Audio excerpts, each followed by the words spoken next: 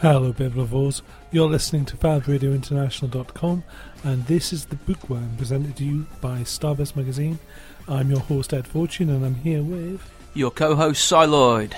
So on today's show, we'll be having the usual book news and chat, and we have a little bit of a sci-fi theme. I'll be reviewing the Star Trek novella Shadow of the Machine. And I will be reviewing the first 3 Space Captain Smith books, of which there are 5, but I've only read 3. But coming up next, we'll be talking about books in our book news section.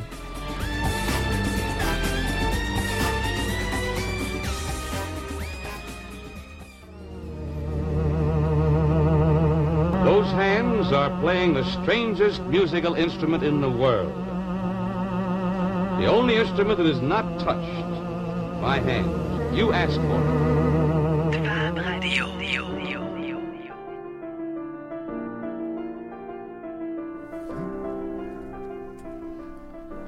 So, in the exciting world of book news, award season has started. So, awards are happening left, right and centre.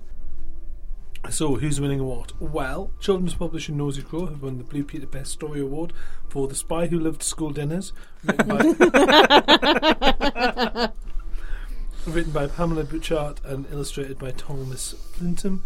The prize was presented at the Blue Peter Book Awards. The awards are voted for by school children, so they really matter, and it's all sorted out by the Book Trust. Bloomsbury's The Silly Book of Side-Splitting Stuff won Best Book with Facts In, and that's written by Andy Seed and illustrated by Scott Garrett. Smashing stuff. Talking of children's illustrators, Sarah McIntyre has won the Black Tentacle at the Kitschies. We are big fans of the Kitschies at this show. Okay. Hello to the people on Porno Kitsch, who are a book blog, who are absolutely fantastic and who should be reading. Just watch your browser history, explain it to your partner that Porno Kitsch is a book blog. It's a book blog, it's not anything else. Though it is, progressive and interesting and intelligent, which is the criteria of the Kitschies themselves. Okay. So there's different coloured tentacles they give you. Right, of course they do. The black tentacle is given to someone who's done the most for the community in their judgment. This time it was Sarah McIntyre, who's responsible for Jampires. Jampires. Jampires is a story about creatures that suck the jam out of donuts. That sounds so cool. She's a great children's author. We met her at Nine Worlds last year. Absolutely cracking. We should try and get her on the show if we can. Do these Jampires then leave the offending donut lying around? Of course they do. There's one at my office. Fiends, they really are. Damn those Jampires. Other awards. The Golden Tentacle for debut work went to Hermione Eyre for Viper Wine. Viper Wine has been described, let's see if I can get this right, as is it 14th century? Yeah, it's been described as a kind of 14th century version of the Joy Division story. Okay. It's this weird kind of skewed history, kind of rock and roll adventure story, but obviously set in a different period. Andrew Smith won the Red Tentacle Award for his young adult novel Grasshopper Jungle. Grasshopper Jungle, you might have heard that Edgar Wright wants to turn that into a movie. Yes, I have heard of that. I don't know much more about it than... It's about 2 kids surviving the apocalypse. The Inky Tentacle Award for cover art. The Inky... Well, at least that makes sense. Yeah. Went to Glenn O'Neill for the book Tiger Man. If you've seen Tiger Man, it's this great stripy cover. It looks absolutely cracking. And finally, the Invisible Tentacle Award, which is sponsored by... the entire thing is sponsored by Fallen London. There's a company called Feel Better Games who do the whole sponsorship. Yeah. But they introduced this particular award when they came on board. The Invisible Tentacle Award is for media that is natively digital. Right. So if it's online or if it's an app, this sort of thing, then it can get an invisible tentacle. And it went to a thing called Kentucky Route Zero Act 3, which is produced by Cardboard Computer. So yeah. What's that? Do we know anything about what that is? I looked at it online and it looked appropriately surreal. Very much kind of an art indie narrative story. Sure, okay. Is it an interactive type story? Or? Yeah, it's an interactive style story. Okay. Other things that were up for that award was Jeff Noon's online storytelling Twitter adventure experiment thing. Yes, yeah. That was also up for it. I was surprised that Virulent Blurb wasn't, but in other news, Boo Books, we like Boo Books, and Boo Books have announced their submissions window for novels, novellas and short story collections, reviewed and published in late 2015 and early 2016. Boo Books so far have mostly done horror. They're a small Derby-based outfit. It's interesting, actually, Boo Books, because it's the same people who do this are also involved in Edgelet, which is that kind of very niche but also kind of very full-on event that in Derby. So fingers crossed, it'll be quite good. Looks quite good. You check them out on their website. In other news, the SFWA are now offering membership to self-published and small press authors, which we discussed before in the past. And finally, Sarah Beth Durst's fantasy trilogy, The Queens of Renifer, have been signed at Harper Voyager. It's set in a world where everything has a spirit, everything natural has a spirit, and all those spirits are homicidal. Hurrah! Now, the first book, Queen of Blood, is set for autumn 2016. She's written plenty of stuff in the past, including the vampire horror novel Drink, Slay, Love. And I think that's it for the news. Obviously, if you have anything else that you want to contribute, or if you have stuff that you want to talk to us about, you can contact us on Twitter, Facebook and Tumblr. We are Radio Bookworm, so our Tumblr name is Radio Bookworm, our Facebook is /Radio Bookworm, our Twitter is @Radio Bookworm. Quite happy for you to tweet us live if you so wish. You can also find us on our Tumblr, and our Tumblr has links to our Mixcloud and our iTunes links as well. We're also on the Starburst magazine website.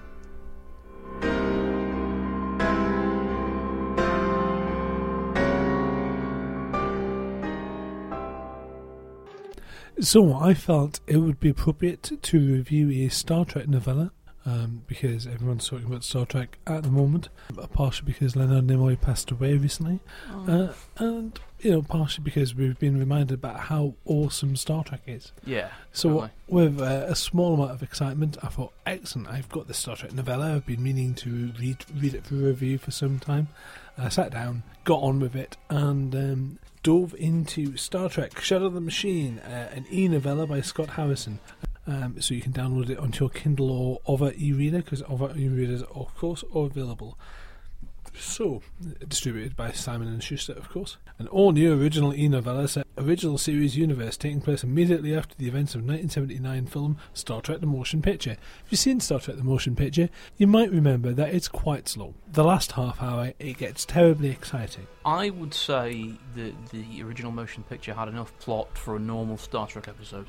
Yep, and the rest of it is faffing around. So, this particular story is a novella with additional faffing around after. It's well written. It's finally put together. Scott Harrison gets the characters perfectly spot on. Everything about it is completely, he understands Spock, he understands Spock's motivations, he understands Kirk's family. There's references to his family troubles. There's some nice preluding to Wrath of Khan. It's cleverly done. There's a little bit of an appearance of Bones. We get extra plot about Sulu, and Sulu has a baby on the way. There's a whole thing about his family and what's happening in his particular direction in life.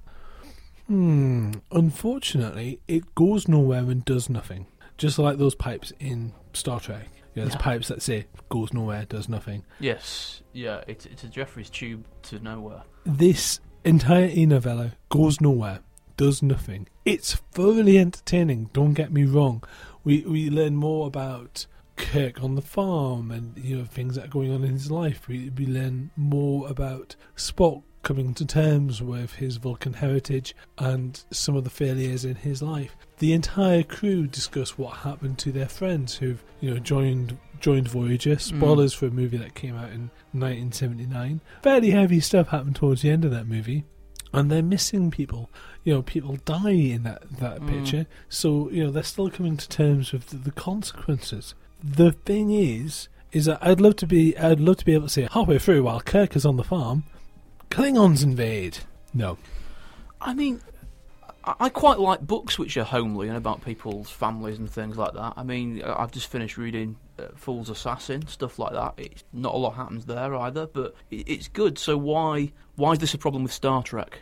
I think it's because I'm expecting there to be something else, and there isn't. It's not Star Trek, is it? It feels like a completely 100% spot-on Star Trek story, Okay. but it's all B-plot. The entire thing is B-plot. There is no... There's no MacGuffin there. There's no... The spaceship isn't in dock. They're all on Earth.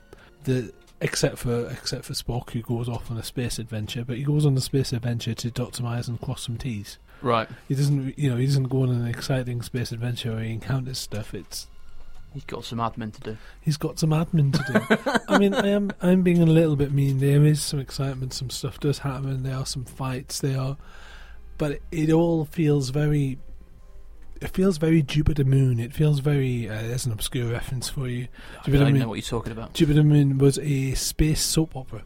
Right. In the 80s, I believe, maybe the 90s.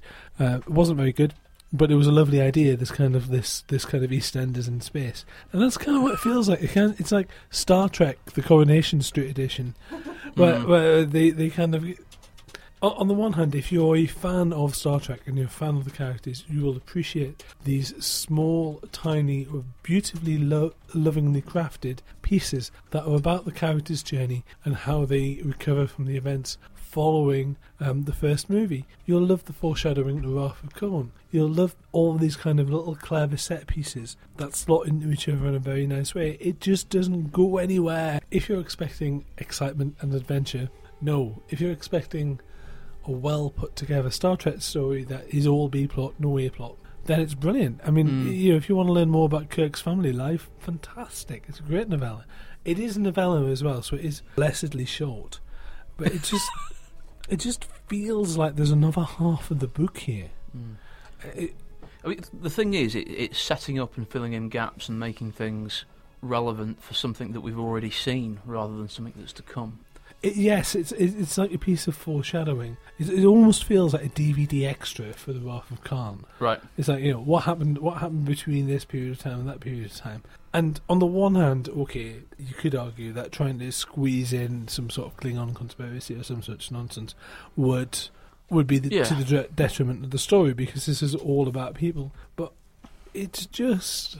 dull is not the right word. Uninteresting is not the right word either, because it is interesting, and it's not boring because the characters are really, really, really cool. It's just not quite what one would expect when you see Star Trek Shuttle the Machine. Star Trek Shuttle the Machine, to me, sounds like it's going to be, maybe the echoes of Voyager are still in their mind. Maybe there's a whole load of, there's a whole concept there that just isn't exploited. Yeah. Well, how much of that is because that's what he's been told to write? I have no idea. Because I imagine with tie-in novels, there's a certain element of, in this book, the following things need to happen, because of books 2, 3, 7 and 9 that are coming out later. He does very well with very little, in fairness. And if you were trying to pitch, permission to write more stories about the Star Trek characters, then he gets them completely spot on. And to be honest, I'd love to see him write a solo Spock story with a young Spock doing Spock things, providing that Spock also gets to shoot some aliens and fight some fools. That'd be cool as well. It's all talk, it's no action. As lovely as the talk is, it just lacks that little. For me, for Star Trek, I'm as much of a fan of the moralising and the talking, but I also like seeing spaceships shooting other spaceships. I need a little bit of punch. I need fireworks. And it's a fireworks party with no fireworks, so there's plenty of wine, there's plenty of company, and there's plenty of conversation, but no actual explosions. There's a little bit of action, but not much. There's a little bit of drama, there's a little bit of can I get to the hospital in time, that sort of thing going on. But the tension is just not... The other problem, of course, with the Star Trek characters is that none of them are actually going to die. Well, yeah, because you know what's coming. Yeah. You know what's coming. So... there we go. But as stories go, if you're a Trek fan, absolutely. Otherwise, you're just going to find yourself slightly disappointed. There are other Trek novels out there. There's some great acknowledgements at the back as well. If you're really into your Kirk, your McCoy, and the relationships, and you want just a little bit of drama, a little bit of angst, Star Trek Shadow of the Machine, Scott Harrison, available on Pocket Star Books.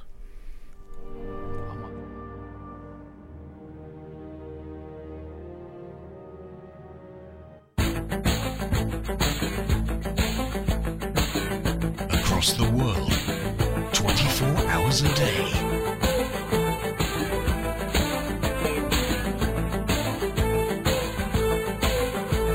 This is Fan Radio International. So, we were lucky enough to talk to debut author Lucy Hounsome, and she's got a book coming out called Starborn. So, this is our chat with Lucy. Embrace the alternative. This is Fan Radio International.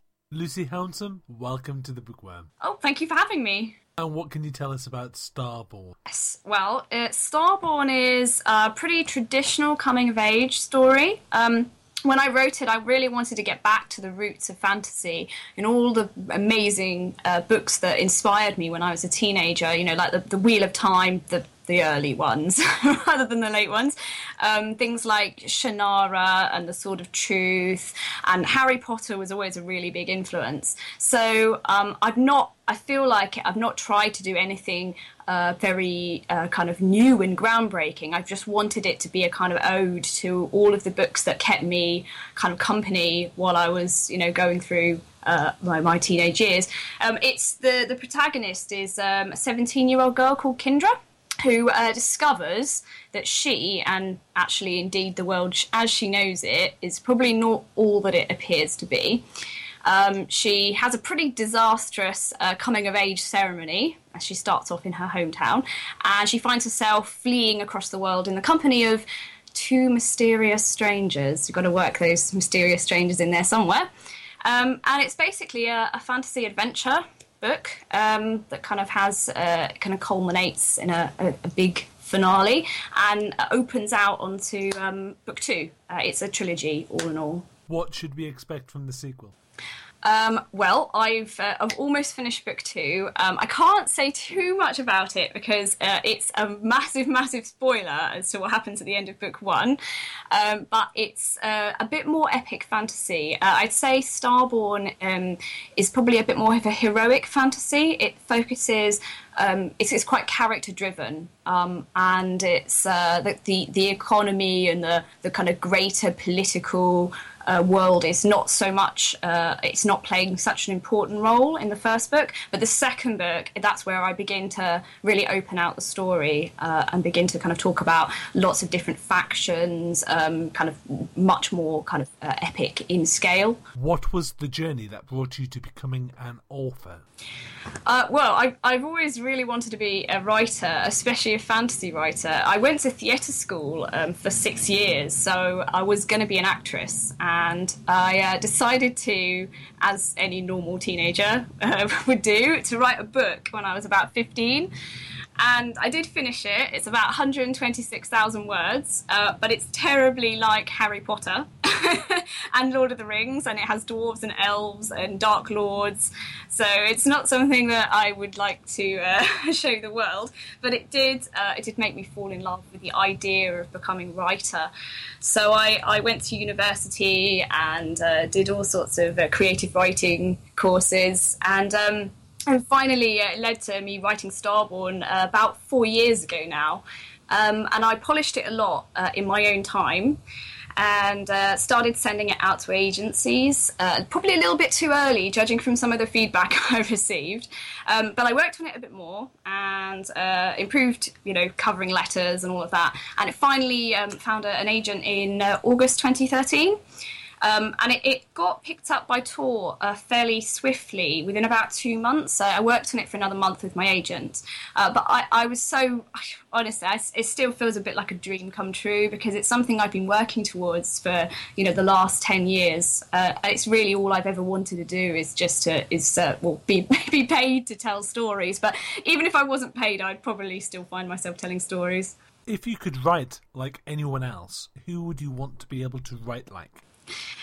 Well, I've always admired J.K. Rowling for the fact that she can... There's something about Harry Potter that is universal. I mean, it kind of transcends, you know, nationalities, ages, genders. It's just a kind of wonderful story that seems to tap into things that the fundamental aspects of humanity. And I love coming of age stories, and Harry Potter is the ultimate coming of age story. And he's obviously a hero, and he exhibits a lot of Campbellian traits of the archetypal hero.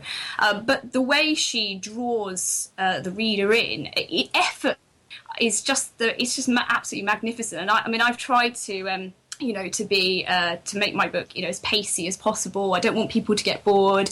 But I've always had a bit of a little bit of a kind of inclination to over-describe. And I think that's what Rowling does really well, that she just has just enough description and world building to kind of draw you in and make you, really interested in the world without having too much of what I would say is, some epic fantasies can be very, very heavy on the world building, and it's, I think authors like to show people just how much they've researched, the politics and the history and the religions of their fantasy. So I admire, writers who are able to kind of step back from that and who focus very much on just telling a really good story.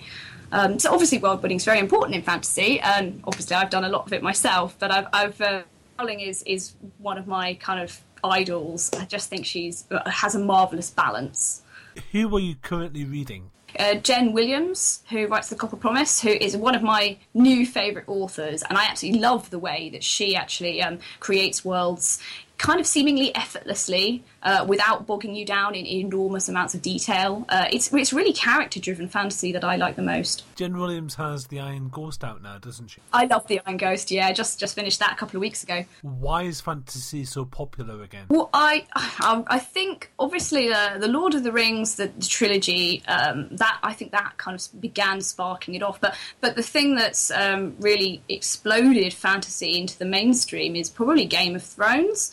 There are so many people who probably never picked up a fantasy book in their life who tuned in to watch Game of Thrones, and it's done a marvellous thing for the fantasy genre in general. And I feel like it's just such a great time to be an up-and-coming fantasy writer, because the audience is so much larger. And I think it's very archetypal.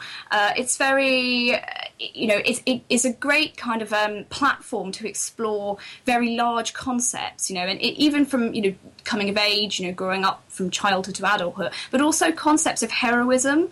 And I think that's something I've wanted to do in my book as well. But I think George R. R. Martin has done such great things for the fantasy genre. I'm a big fan of Game of Thrones. Imagine you're stuck on a desert island. Let's assume you have everything you need to survive. What one book do you have for company? Okay, probably. This is a tiny, tiny bit of a cheat but I've actually, it's a trilogy, but I've actually got it in one volume. So that's my get around here. It's The Riddlemaster's Game by Patricia McKillop. She's an American author who I don't think she has enough attention over here. When I was reading her books, I'd have to order them from Amazon US because you just couldn't buy them in the shops. The Riddlemaster's Game is the only one that you can buy. It's actually a fantasy masterwork published by Galansk. And it's just she manages to write epic fantasy without any of that kind of grimdark tendencies that creep in. There's war, yes, and there's conflict, yes, but she kind of somehow manages to avoid graphic violence at the same time as making it an incredibly exciting read. And I've never come across any other author who can do that, who can hold your attention without kind of killing and bloodshed. It sounds terrible, but grimdark itself is obviously a kind of subgenre of fantasy, and it's the way that a lot of authors, and myself included, she is the number one author that I recommend. Simpsons or Futurama? Simpsons, definitely. Slytherin or Gryffindor? Probably Slytherin, because everyone loves an ambitious person. Truth or beauty? Truth is enduring and universal and marvellous. Lucy Hounsom, thank you for coming on the Bookworm. Thank you very much. This is Fab Radio International.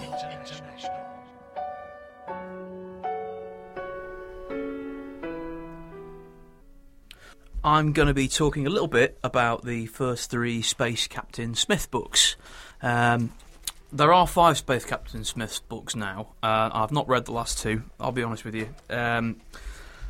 Space Captain Smith by Toby Frost, first published in 2008. The sequel, The God Emperor of Didcot, also published in 2008. Yes, indeed. And the second sequel, Wrath of the Lemming Men, came out in 2009. Yeah, you do, and I think you'd probably enjoy them. In case you hadn't got the vibe yet, they're comedies. Spoofs, in fact. Spoofs of, mostly of the sci-fi genre, a bit of the fantasy genre thrown in there as well, and whatever else the author feels like spoofing. So, one of the challenges that a reviewer might face is how to share the content of the book and some idea of the plot without giving spoilers. And to be honest with you, if you're reading Space Captain Smith for the plot, you've got the wrong idea. There is a plot, and it does tie the jokes together very neatly, but that is its broad function. It's steampunky, but only in its obsession with moustaches, the stiff upper lips that support moustaches, and the slurping tea which is filtered through the moustaches. Space Captain Smith has a large moustache and a square jaw. The cover art is lovely, and he's there in his red coat with his rifle and his hand on his hip and his moustache looking resplendent. It's set in the 25th century. There is a thing called the British Space Empire, which is vast and glorious and largely powered by good, strong moral fibre provided through tea. There are giant intergalactic tea farms, which keeps the empire going. Jolly good. It sounds like the right sort of thing. I mean, tea are the spaceships themselves tea powered, or is it? No. It's just the imbibing of tea. There's a Dune spoof in there. There is kind of a sort of navigator type guy who's basically just like lives in his life is preserved because he lives in this like teapot essentially, and the tea must flow, and that's what's going to happen. He who controls the tea controls the world, which is essentially what the sequel God Emperor of Didcot is about. In the sequel God Emperor of Didcot, there is a crazy man who proclaims himself God Emperor of Didcot, which is a tea growing planet which sources like the whole of the British Empire with tea, and therefore the tea supply is going to dry up. That's why our heroes are dispatched to stop him. So is each book a recognisable parody of a well-known work, or is the entire thing just parody? I would say there are parody themes which run through. So, for example, God Emperor of Didcot, the tea must flow. You've got Dune in there as well. You'll see on the front cover of God Emperor of Didcot what looks like cross between a Space Marine and a Cyberman. There are sort of Space Marine type characters in there. The God Emperor's men. Yes. I see. Yes. Yeah, they've parodied Games Workshop there very nicely. Funnily enough, without giving away too much away, they just blow down. The good guys just throw down like an EMP, which drops all the technology. Why does nobody do that? Why don't the Space Marines just go and just ground to a halt inside the powered armour? Just before anyone tweets in, yes, we are well aware that the term Space Marine predates Games Workshop. Moving on. Yeah, moving on. This book doesn't deal with those kinds of serious matters.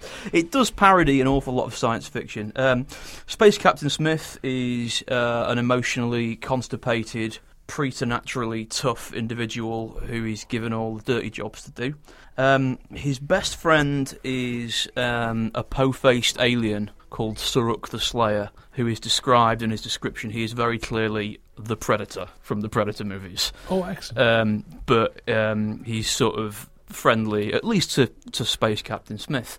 And he talks, and he basically does the po-faced alien joke that's in all science fiction. So he's Worf from Star Trek. He's also Teal'c from Stargate. He does that. I will read you a very short sample, which will just... This was the sample that my dad read to me after he'd been on holiday and got me to read it. Hail, Isambard Smith, who is called Majoran in the speech of the Malak. I give you greeting too. There was a little pause. Smith smiled awkwardly. So, he ventured. It's been a while? Indeed. Moons have passed since last we met. Battles fought and enemies fallen. At the bridge of Anrag, I took 15 heads. I overthrew the tyrant Dagrud Warside and took his cattle as tribute to my skill. It was a glorious day. Sounds pretty wild. I'm having a new patio put down. You and me both, eh? Square slabs or crazy paving? Square slabs. The choice of a warrior. And that's pretty much how the book rolls. Other main character is Polly Carveth, who is the pilot. She's also, she's an android actually. She's an artificial person in a kind of replicant way. It does Blade Runner 2. She's actually a sex robot that's broken her programming. Again, another parody there. Yeah, but she's not the sex robot like you expect. She's actually, she's basically sort of a lady of short stature with a big bum, pretty in a sort of ordinary way, but with a filthy laugh and a dirty mind. Excellent.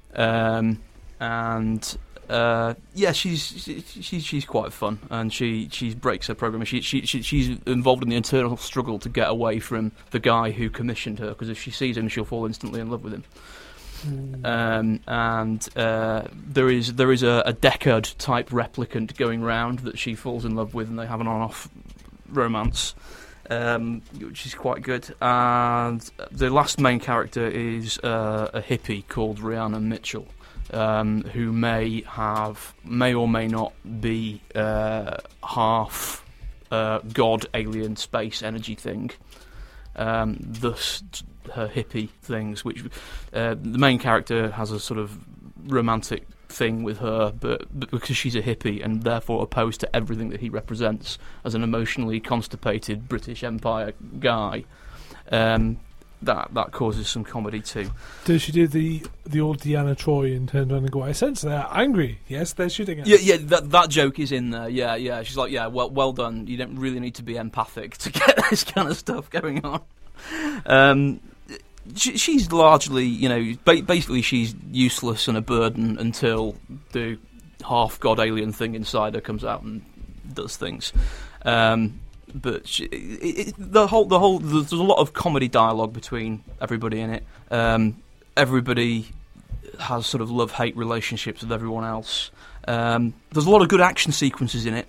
I will read you the list of Mickey takes which I made yesterday. From the first book, War of the Worlds, the Martians in it are sort of blob-like aliens that go around in giant walkers and are eternally frightened of getting a cold. They're like compulsive hand washers, tentacle washers and stuff. Predator, obviously, Saruk the Slayer's there. The Matrix, they find a pretentious cyberpunk planet and try and enlist the help there, and are sort of encounter pretentious cyberpunk people. Deliverance, they go to Hick Backwater Worlds 2. Warhammer 40k, James Bond, there's a Casino Royale bit. Firefly, and the other things that we've already talked about. This touches on as much as it can. It's an excuse for some in-jokes and some funny dialogue chained together with an adventure story and fight scenes. And it's a lot of fun. It's not going to change your life. If you liked if you liked the TV show rather than the books, Red Dwarf, it's got shades of that, shades of Douglas Adams, in its kind of irreverence towards sci-fi tropes. I was getting, just from what you've been saying, a little air of Robert Rankin. Yeah, definitely. Yeah, I haven't read a lot of Rankin, but there is that there. It's fun, and it will keep you going. I do intend to read the next 2 books, but I have no doubt that they will progress in any way. They'll just carry on being what they are, which is fine. Excellent. So, who's it by? What's it on? Where can we get it? Space Captain Smith, you can buy as hard copy and I believe digitally. It is in a large number of good bookshops. Who published it? I can't see here. I did have it. Myrmidon Books. It's by Toby Frost. We have already social media'd about this, so if you look on our Facebook page, or indeed on our Tumblr, or indeed on Twitter, you will eventually find your way to being able to buy the books, or just put Space Captain Smith in, and the internet will take you to online find retailers. It. Yeah.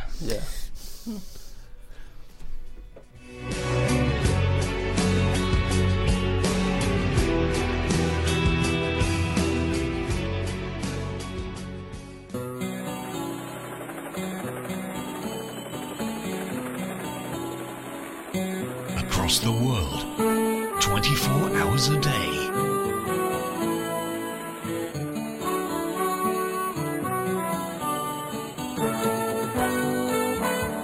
This is Fab Radio International.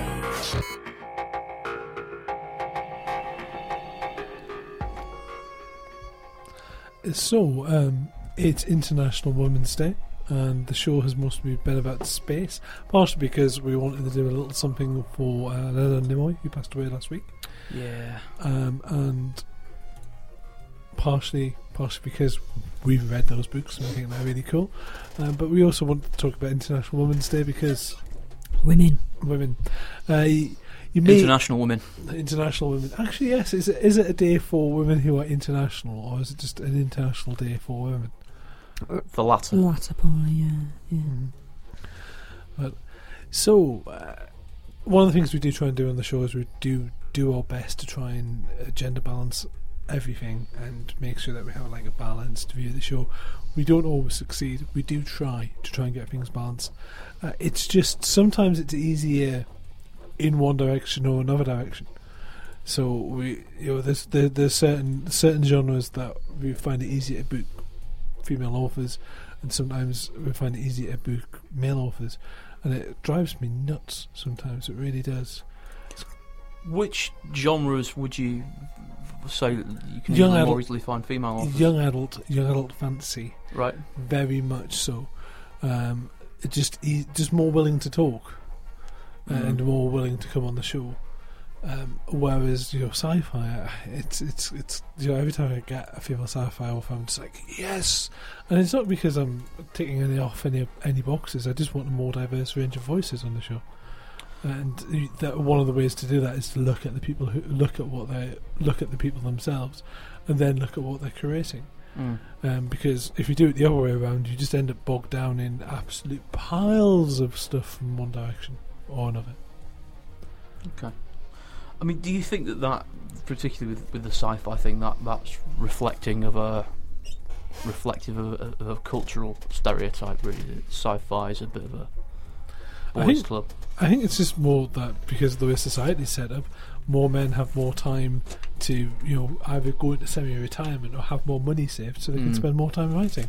I don't think it's got anything to do with gender stereotyping, and everything to do with the fact that being a white bloke is easier than practically everything else. I mean, life is hard for everyone. It's just guys have it a bit easier, therefore they have a bit more spare time, therefore they have more time to produce stuff. That's what as far as I can tell, and feel free to social media me. We're at Radio Bookworm on Twitter. If you want to yell at me and say, no Ed, you're wrong, please explain to me why I am, because actually we do embrace that sort of thing. We want to learn more and understand more. Otherwise we wouldn't read books. Yeah, that's true. On the other hand, we don't want to get into the not all men argument. Or is that what it is? Oh, right, I thought it was no tall men, and I was like 6 foot, and I'm like, oh, okay. Sorry, I couldn't resist. I'm being stared at by producer Al now. To be fair, I handed you that one on a plate and offered you sauce. You are very fortunate that producer Al has a hacking cough of death this week and can't particularly talk that much. Is this why you're not yelling at me? Yes.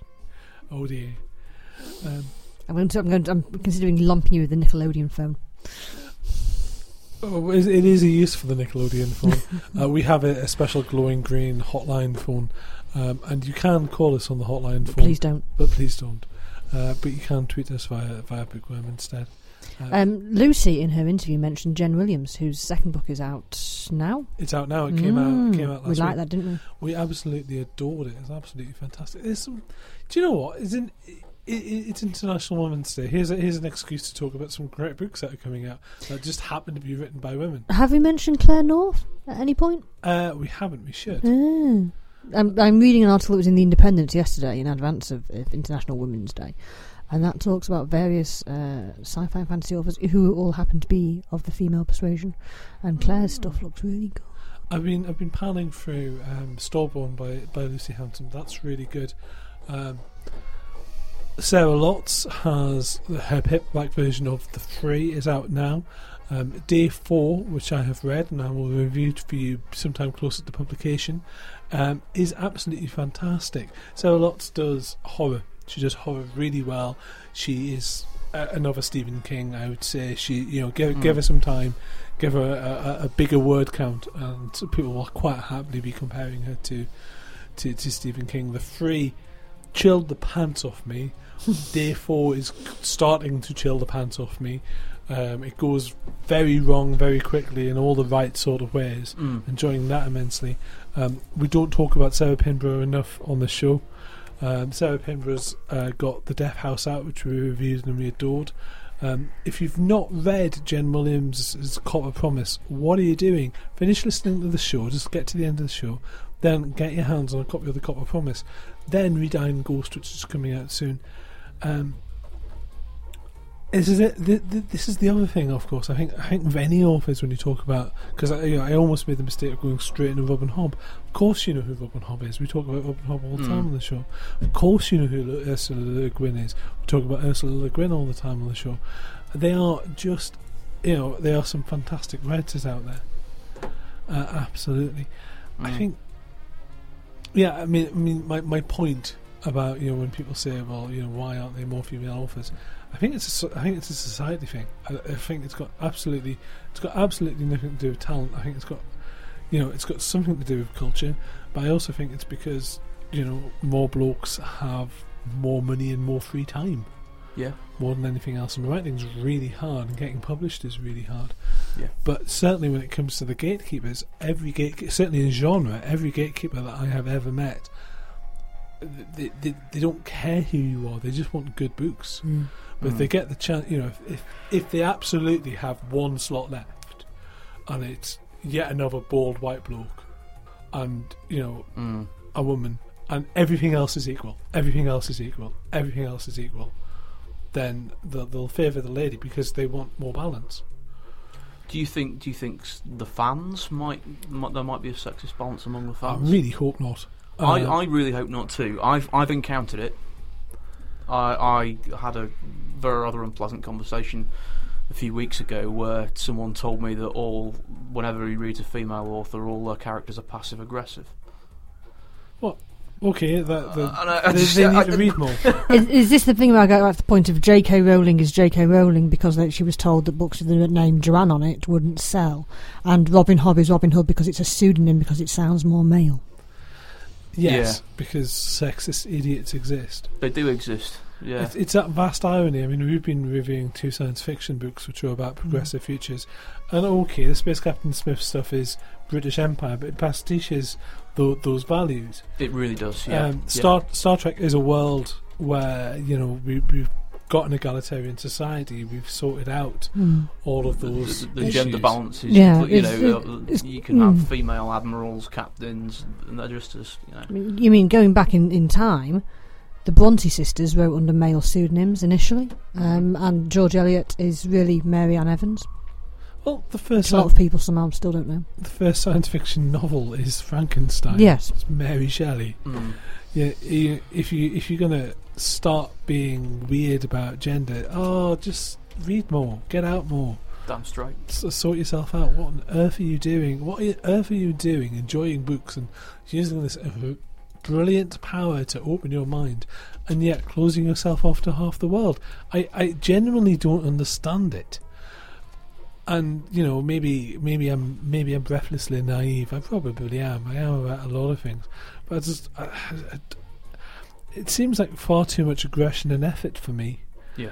to be honest, and you just miss out on so many different pieces. There's one of the things Frankenstein, first edition, published anonymously. Really? Blimey, Crikey O'Reilly. Her name doesn't appear until the second edition, which was published 5 years later. See, one of the things that really heartens me about the Games Workshop fan community, the Warhammer 40k books, which is a community I'm familiar with, which is why I keep bringing it up quite often. One of the things that fascinates me about them is I get very frustrated because military sci-fi fans tend to swing to the right when it comes to politics. Yeah. And they tend to be, they tend to be not narrow-minded, but certainly narrow in focus. And there aren't enough female writers in the Black Library, but the ones they do have are just well-loved and mostly well-looked after. Anyone who's being an idiot about these things very quickly gets told to shut up and stop being a bully.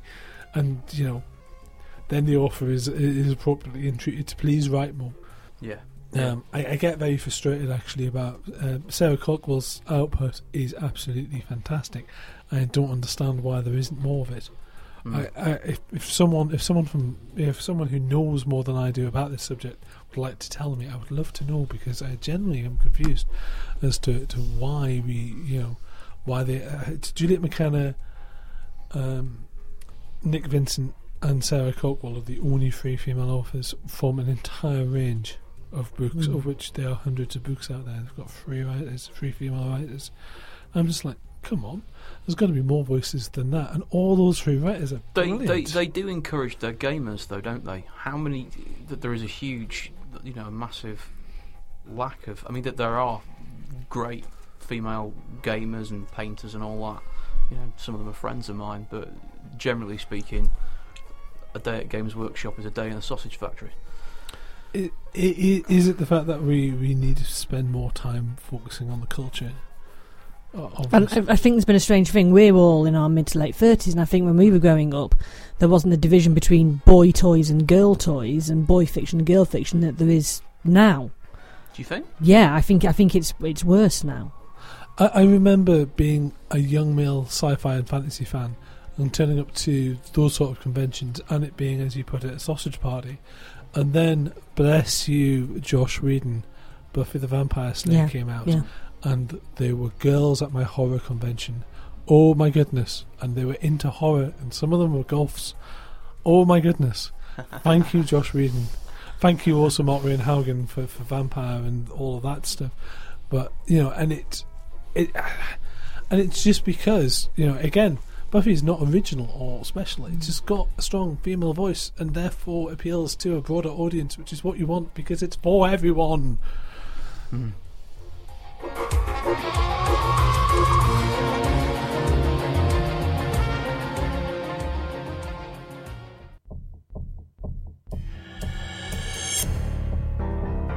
Across the world, the real alternative. FabRadioInternational.com.